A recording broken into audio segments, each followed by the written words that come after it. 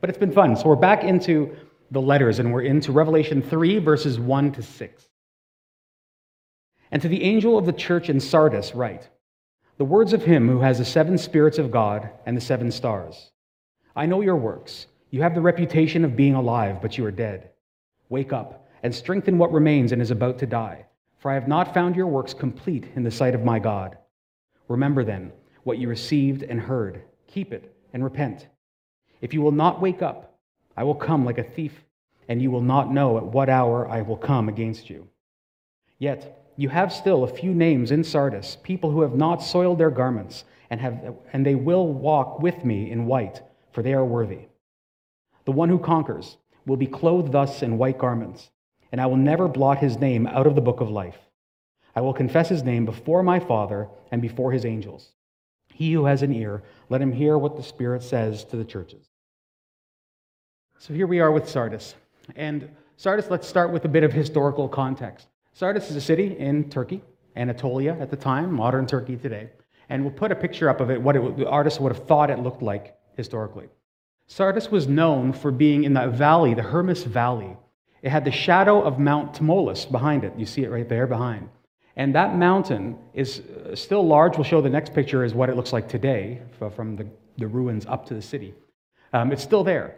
But most scholars say that mountain that's a third of the size it was at the time of writing Revelation because such rapid erosion has happened. So Sardis had this reputation of being an impregnable city. It was protected from in the south, that mountain faces south.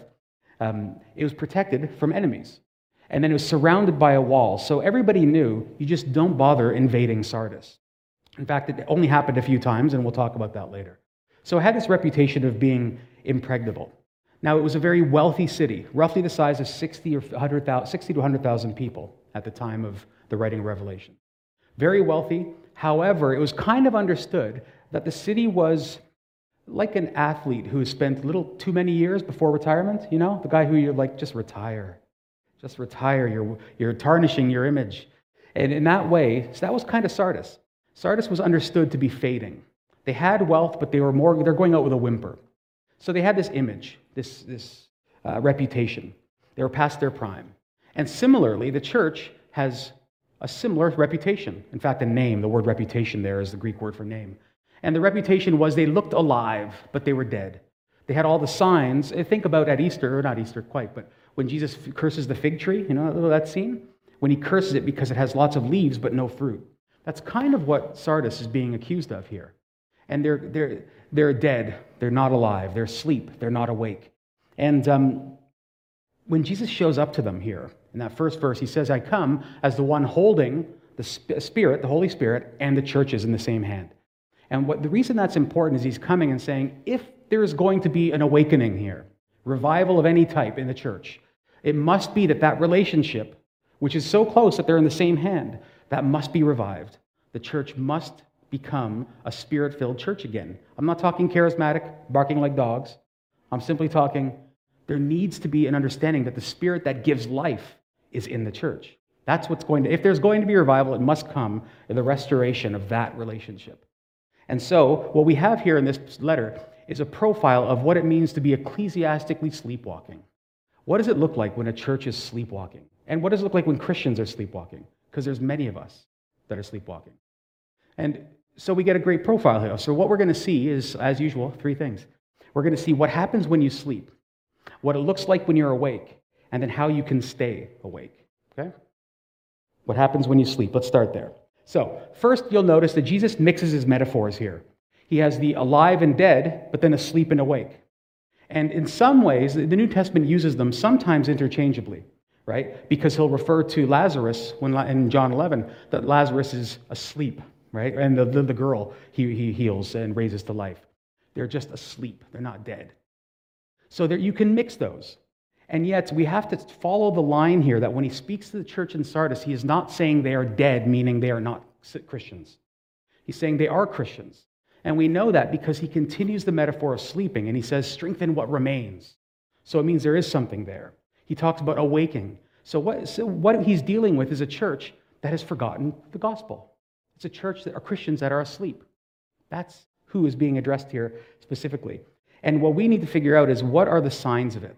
How do you know when you're asleep? And in the letter, it's pretty straightforward. The first thing he says is, I know you're asleep because your works are incomplete. I don't know about you, but if anyone fell asleep at college writing papers? Anyone? I fell asleep in my face. Yeah, Ben and I, we know the pain. I'm still there. I mean, I've been in school nonstop. And if you haven't fallen asleep and woke up with the computer keyboard imprinted on your face, you're not in college. You're asleep. But you see, when that happens, the result is your work isn't done. It's incomplete. And Jesus is saying very clearly, like a judge, I have come to inspect, and I have found the works wanting. They're not done. They're incomplete. So they've fallen asleep. It's almost like this. The question he's asking is not, what did you do for me, but what have you finished for me? There's a subtle difference, but there is a difference. And that's the question he's coming. And one of the things I think are important is, we can almost read this letter without thinking carefully about what he doesn't say. And what he doesn't say is there's no persecution in this church from outside, and there's no heresy in the church. Every other church, he said, there's a Jezebel, right? There's a Nicolaitan. There's somebody in there who's stirring up trouble from within. Or he said there's persecution coming and people are dying. But here there's none of that. So what you have, first, if there's no heresy, that means we can assume that the church has decent preaching. That the preaching, the teaching coming out of the church is orthodox. We assume that. But it obviously has no power. Something's missing. But there's orthodoxy, at least on the surface. And if there's no persecution coming to the church, then that means, I think here, that what we are seeing is a model of inoffensive Christianity. They're so innocuous in the culture that the world doesn't care to persecute them. And this is why I said a few weeks ago, if America and Canada, if the Western countries wanted to kill Castro and get communism out of Cuba, we should have just flooded them with Coca-Cola and Nintendo and Elvis Presley. Because then they would have seen what they're missing, and they all would have risen up and say, we want water beds, right? We want these things. And so, with the church, I'm a little concerned sometimes with the church that we are so busy worrying about persecution coming that we don't realize we're falling asleep. And that we're actually innocuous. If nobody is here knocking on our door and occasionally sending me an email saying, you've gone a little far, you shouldn't have said this, I don't know I'm not looking for persecution. But is it possible we're not being persecuted because they're like, it's nothing to persecute. They're just like us, but they have their busy Sunday mornings. It's the only difference. So there's at least that indictment of the church in Sardis. We see that very clearly.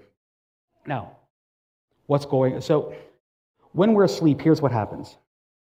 So think about your natural, when you actually sleep physically. What happens is you close your eyes, and then another reality takes over, the dream life. And you begin to get embroiled in the dream life, so much so that if somebody outside is calling your name, or knocking on the door, or an alarm goes off, it may not wake you up. You may just roll over. And sometimes, if you notice, it even gets worked into your dreams, right? I was a baseball fan when I was a kid. I played a lot of baseball. I remember having a dream once. My mother, bless her, Portuguese lady, would wake me up every morning with the same words, and it was murder. When the same thing wakes you up for your entire life, you get to resent that word, right? And my mom would come, and in Portuguese, she would say, "São horas," meaning it's time, it's time, it's time. And there's one dream, I'm up there, and I'm at bat in Yankee Stadium. And over the loudspeakers, my mother, it's time, it's time, it's time. I tell you, it was the worst dream ever.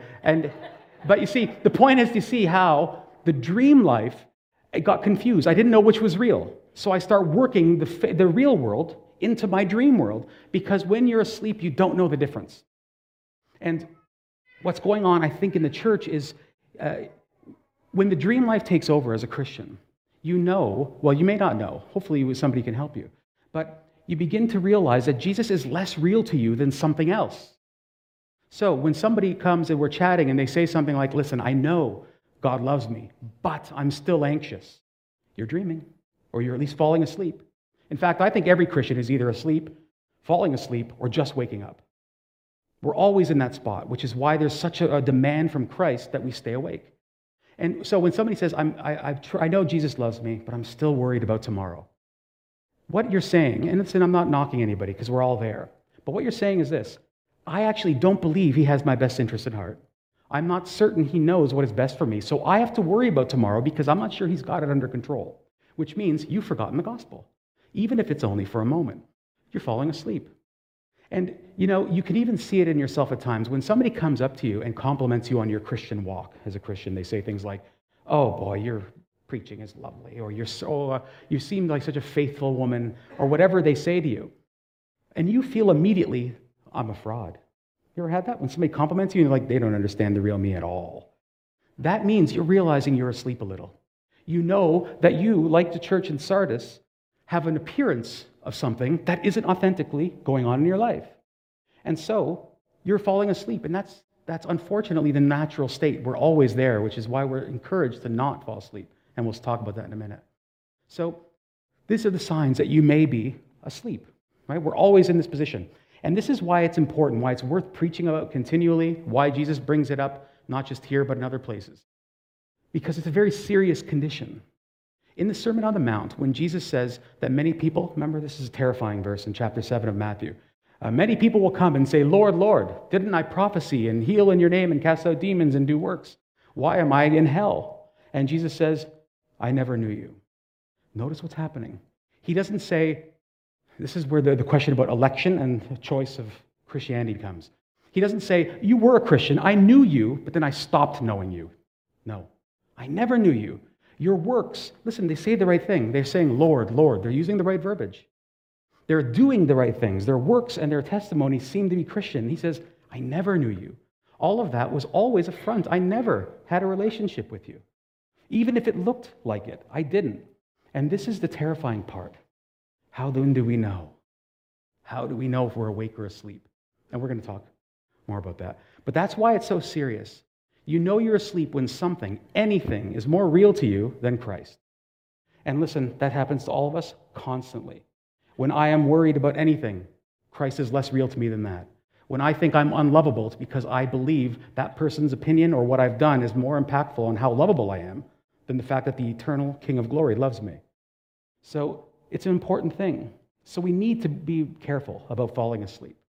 So if that's what it means to be asleep a little, what does it mean? What does it look like to be awake? Well, here's where we get more into the context, the historical context of Sardis. I've told you that Sardis was known to be impregnable. Nobody would want to invade it. But there was 3 things that happened in the history of Sardis at varying stages, centuries apart, that gave it a reputation of being negligent and not watchful. In fact, when Jesus says, "Wake up," it doesn't say "wake up." The Greek says, "Be watchful." It doesn't say "wake up," not literally. So, but the reason, why is he saying this? This is why. 3 things happen. In 549 BC, King Cyrus, this guy, the Persian king, you may have heard him, he's in the Bible. Cyrus takes his army and decides he's run roughshod over the entire ancient Near East. And now he sets his sight on Sardis, knowing that it's a jewel that nobody really can conquer because of this mountain. And the story goes that he had some men kind of watching and trying to figure out how they're going to do this. And they see a guard from the city on the top of this mountain drop his hat.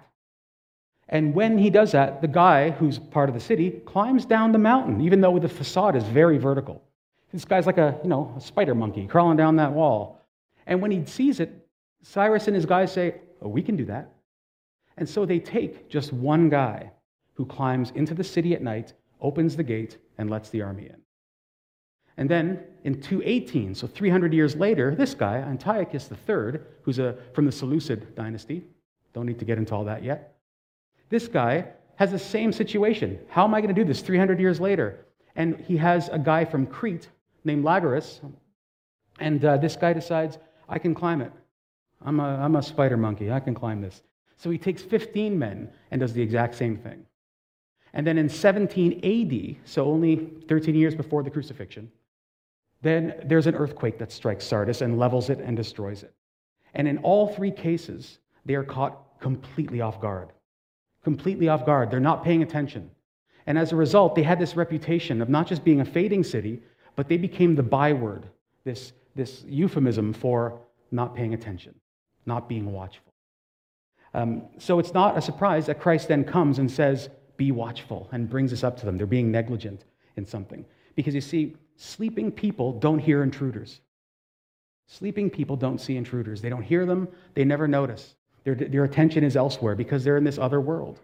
So Jesus says, "Wake up." And then when he says, "What do you do? What does being awake even look like?" He does what any of us who have played any sorts of sports knows. When you're slumping, I remember playing baseball and you're slumping, the coach it's not rocket surgery. They say the same thing to every athlete in any situation. Go back to the basics. Just go back to the basics. Swing hard at the ball. You'll hit it. That's simple. We're overthinking it. And he comes and he says very simply, strengthen what remains. Now, by that, think about this. If the church is flourishing, because by all accounts it was, doing very well, he's saying, you have all the stuff in place. The church has programs, it's got a building, everything is going prayer life, worship, everything is there. You have all the pieces. But to quote Shakespeare, it's flat, stale, and unprofitable. It's just, they're lifeless. So strengthen those things. And so, what helped me is to look at this continued metaphor all through Revelation, that the church is a lampstand. And if you're here at Christmas, you know I preached through Leviticus, and the lampstand that was in the meeting place was meant to be there for two reasons. One was to be a symbol of the everlasting covenant. The fire is lit so long, forever, to show that God's covenant with Israel is forever. But then it was also there for practical reasons. Light. They needed to see. So there's this covenant answer, but then there's also light and there's warmth that lamps give off. So a church, to be a church, must be doing both. It must give off warmth, mercy ministry, caring for the downtrodden, being involved to a degree of social justice and these things. However, this is where I need to caution people, and I know it makes enemies of the more liberal Christians in the world. That's not enough. The quote that's often ascribed to Francis of Assisi that says, preach the gospel often, and when necessary, use words, it's nonsense. Okay? I'll tell you why it's nonsense. Because it's vital that our lives match. So we must do good works. We must care for the downtrodden. We have to. It's our job. However, if I save a person's life from a raging river, give them a cup of water, give them money, whatever I do with my good works, they never get the gospel. They're shown something, but let me show you why. What is the gospel? The gospel is this, that in Jesus Christ, God is fulfilling all of his promises to save Israel through this family. And his son would come as man to live the life we could not, to die the death we could not, and to be raised to glory, to put sin to death, so that by faith we would have eternal life with him. Gospel. I give you a cup of water, you don't get that. You get a cup of water. You get to live a little, right? And that's good. We should do that. But you can never read the gospel off the face of good works. And this is why liberal churches are wrong. I'm sorry, I have to say it. Because we can't simply become people who bind only the wounds of the body. We must bind the wounds of the soul. Otherwise, you give them 30 extra years of life, but they have an eternity in hell. And this is why Christ comes and says you have to be both. You must be a light to the community and warmth. They're not mutually exclusive. And you can't say, no, I'm only going to do this one thing. No, eventually your good works will they'll say something like, why do you like me? Why are you caring for me? Then the gospel must come. And so a church that is sleeping is clearly and almost always unevangelistic. They don't care to share the gospel. They show they care more about the downtrodden, the physical needs, than the lost person with money.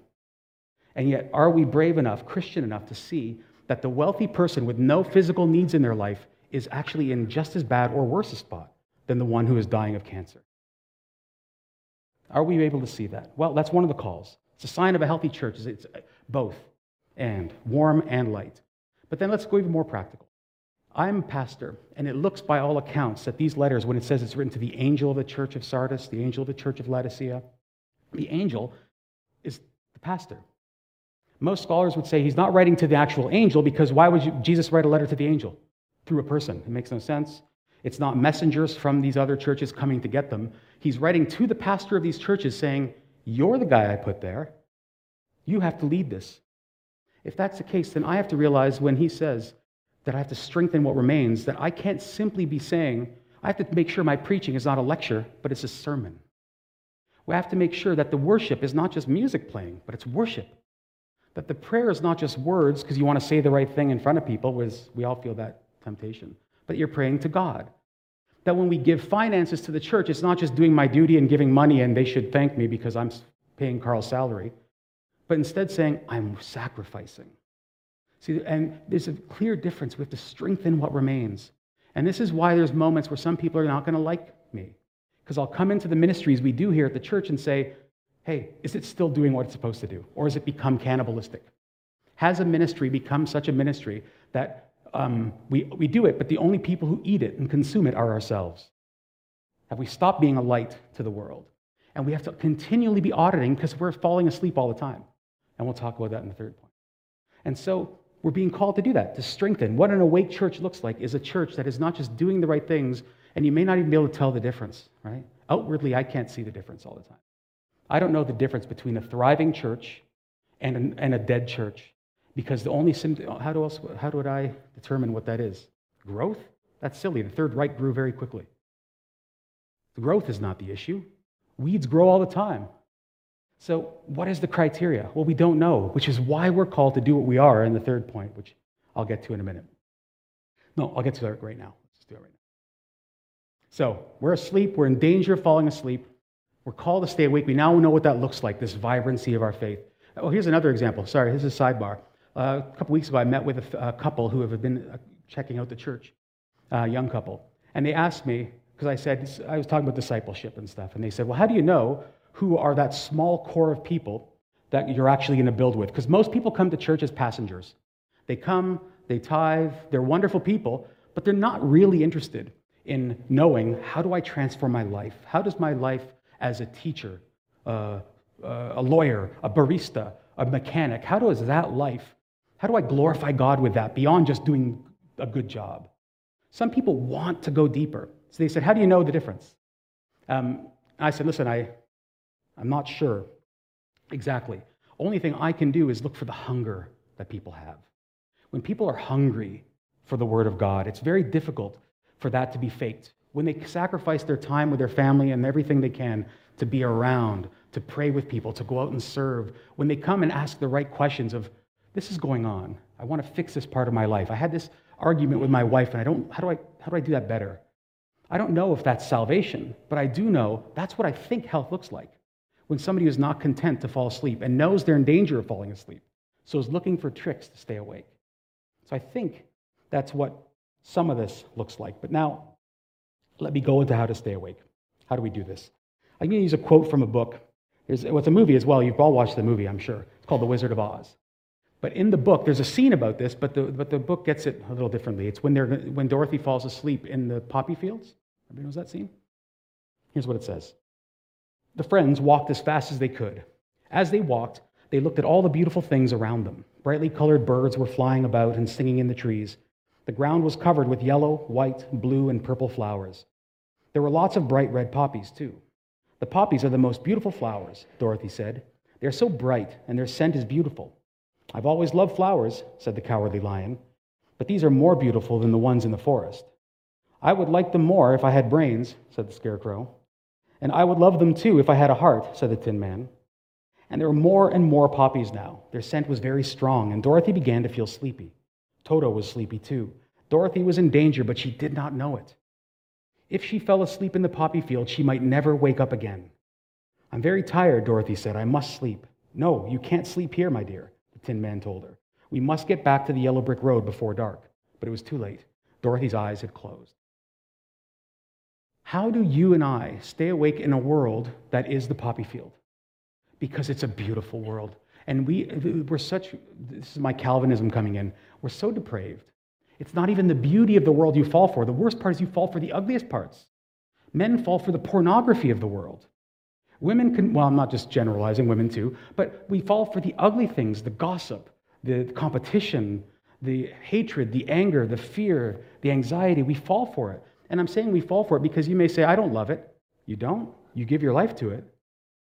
That's the problem. Remember that old hymn that says, for thee all the follies of sin I resign.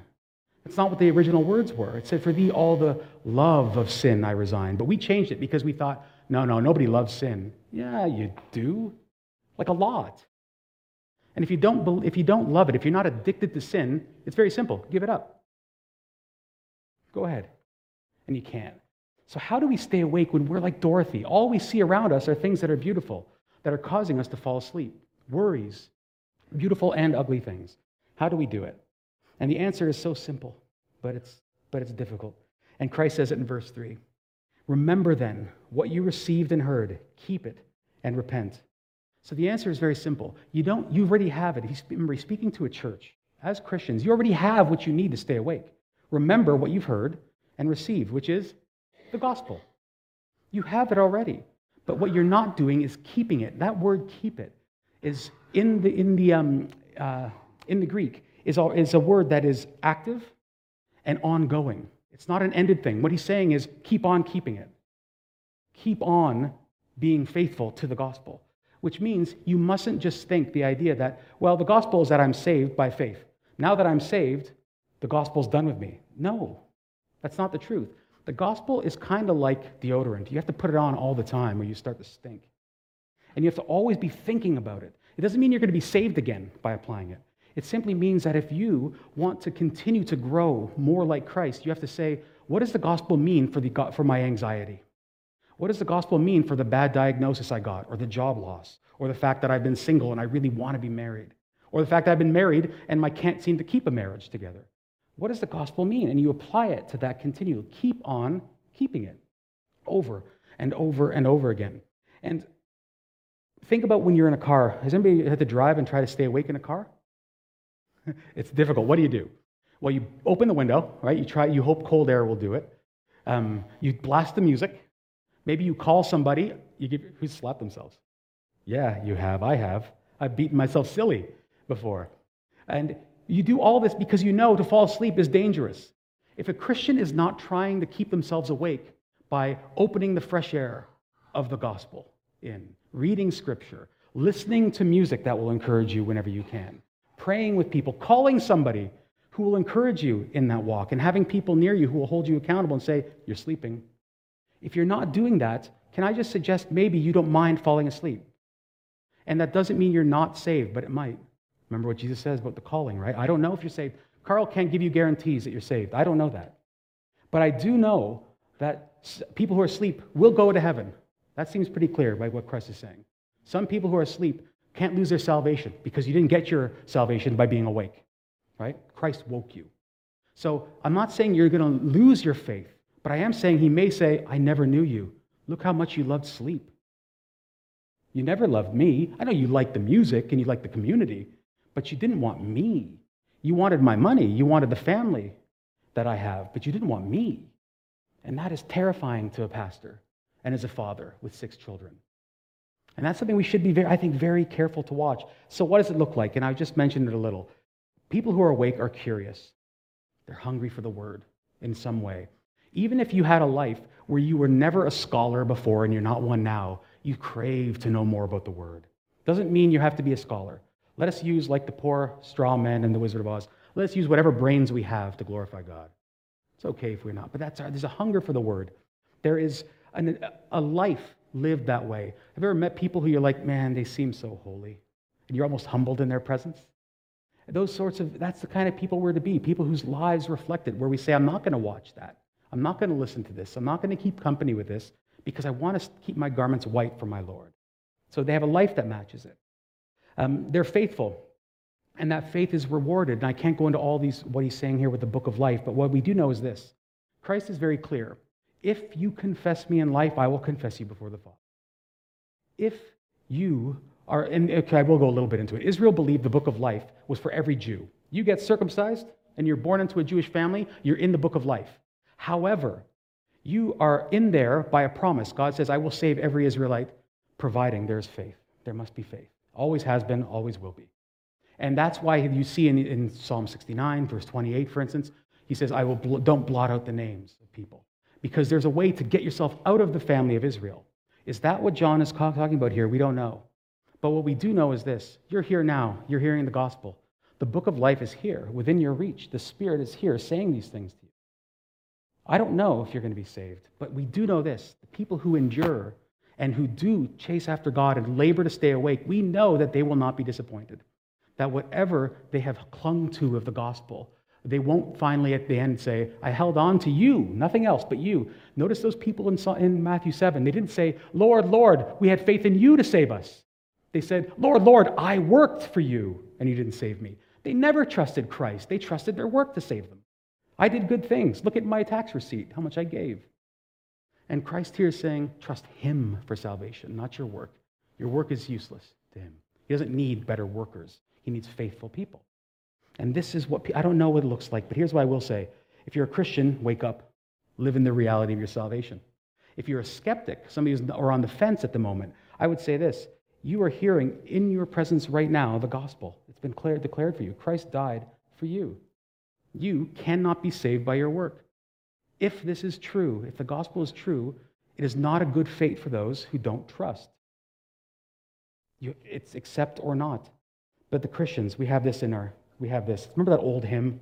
I don't know if anybody even sings it anymore. It's called When the Roll is Called Up Yonder.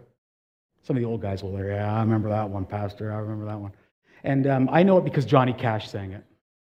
Guys, it's the only reason I know it. And it had a verse said this, let us lay before the Master from dawn till setting sun. Let us talk of all his wondrous love and care. Then when all of life is over and our work on earth is done and the roll is called up yonder, I'll be there. And the faith there is not in their work, but let us labor for the Master because we know because of his promise, we will be saved if we endure in faith. And we cling to that. That's what Sardis is being told to do.